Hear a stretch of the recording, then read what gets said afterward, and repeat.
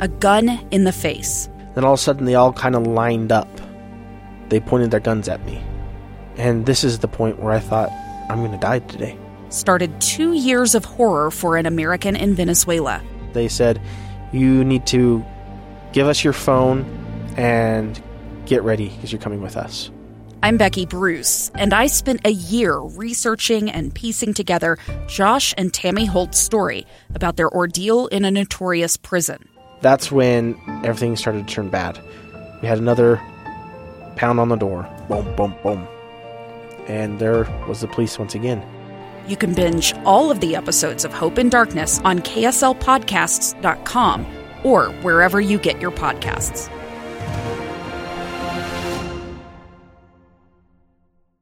Inside Sources. Inside Sources. Inside Sources. Where KSL offers Utah deeper insights on the news. Host Boyd Matheson divides rage from reason and elevates the conversation on issues crucial to our community. On KSL News Radio 102.7 FM and 1160 AM.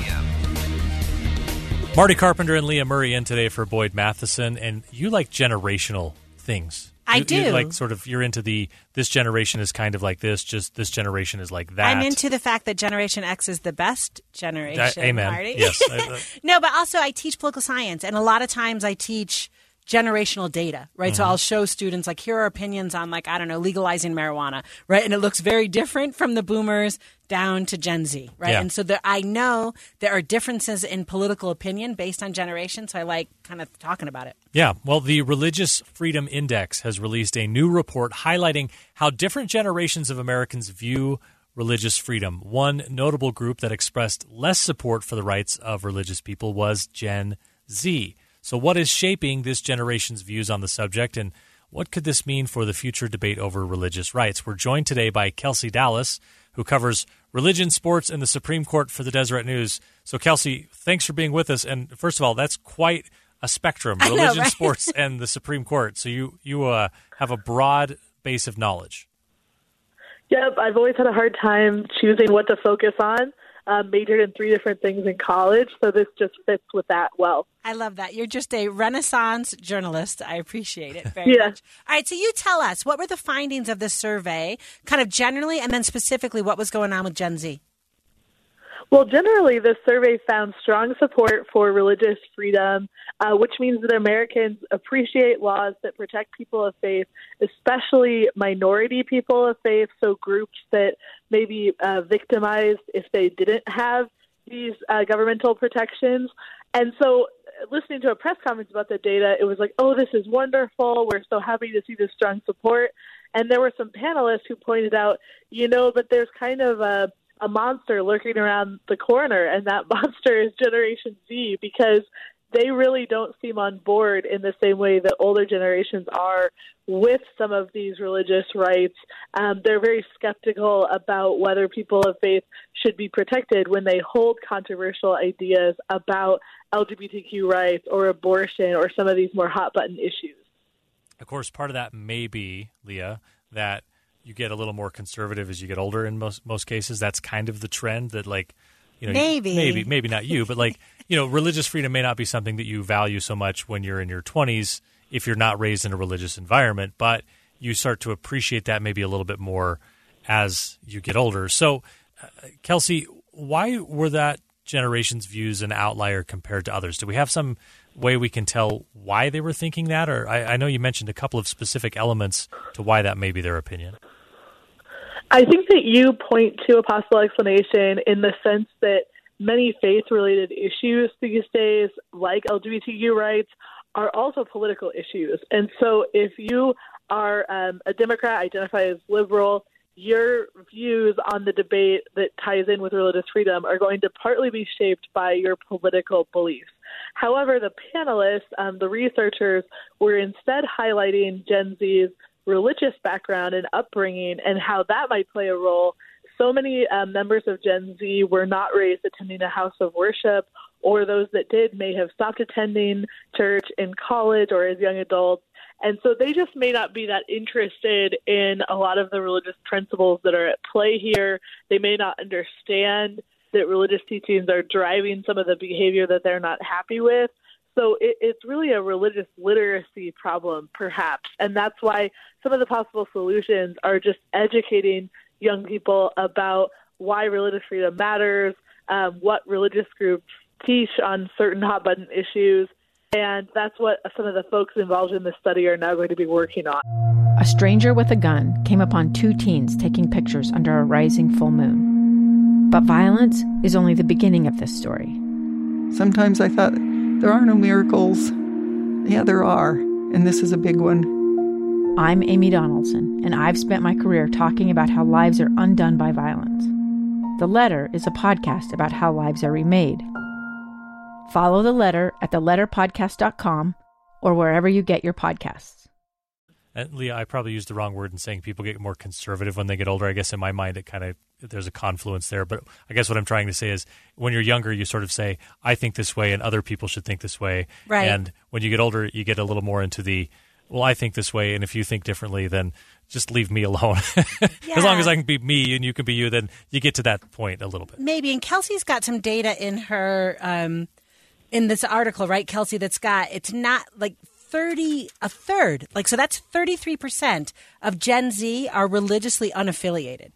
That, I don't know that I knew that data point before I just read your article today, and that's striking. And so your point's well taken. I was raised a Catholic, and I started going to church more when I got older just because. I think it's about, you feel like, I don't know, you're connecting to the community more, and maybe you see more of a role for faith in your life. But I was raised as a Catholic, right? So if the answer is 33% of them are religiously unaffiliated, then maybe you don't have a trajectory as you get older, you are going back to that faith. Right, Kelsey? Right. One of the moments that stands out to me most from interviews over the whole course of the year was a scholar, Daniel Cox, at the Survey Center on American Life, saying that if you weren't raised in a church, you don't wake up one day and decide to go to church. That there's a huge barrier to entry of walking into a house of worship if you've really never been there before.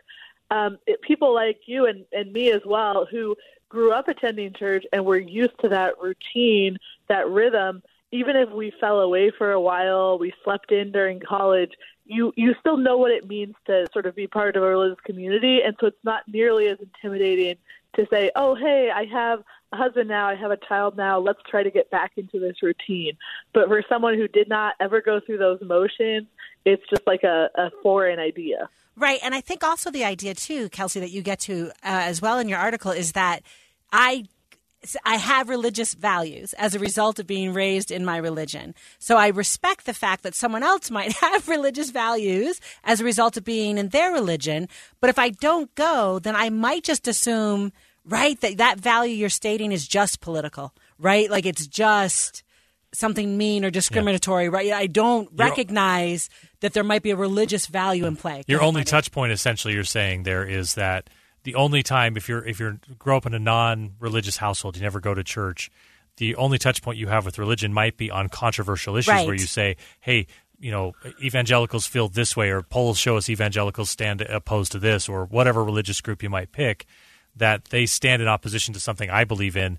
Then it's almost, in that conversation, politics sort of becomes your religion. Right. And when someone's now opposing what it is that you have as your deeply held beliefs. Right. And I think, Kelsey, you get it. It's difficult to bridge that gap because almost it's a totally different worldview, right? So if it's the case that I think it's about politics, I'm not going to, but then, because I love how in your article, you're in the abstract, they seem good with religious freedom. But then when you pushed on it, right, go ahead, the generation just couldn't get there. Well, I was just going to say it so often the conversation lands, and the panel about this data did land at a place where it was somewhat critical of the media, because so much of religion reporting these days is about controversial political debates rather than just the daily activities, the humanitarian efforts of religious organizations.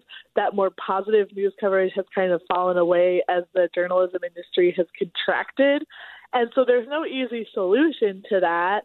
And these really difficult, darker stories do need to be told.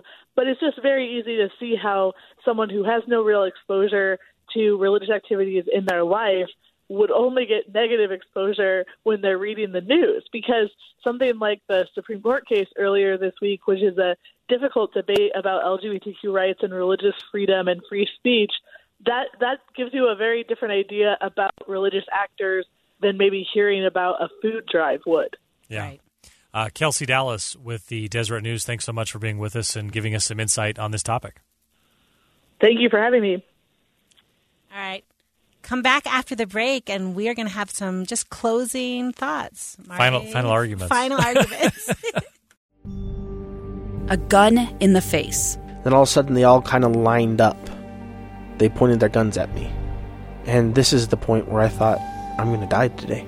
Started 2 years of horror for an American in Venezuela. They said, you need to give us your phone and get ready because you're coming with us. I'm Becky Bruce, and I spent a year researching and piecing together Josh and Tammy Holt's story about their ordeal in a notorious prison. That's when everything started to turn bad. We had another pound on the door. Boom, boom, boom. And there was the police once again. You can binge all of the episodes of Hope in Darkness on KSLPodcasts.com or wherever you get your podcasts.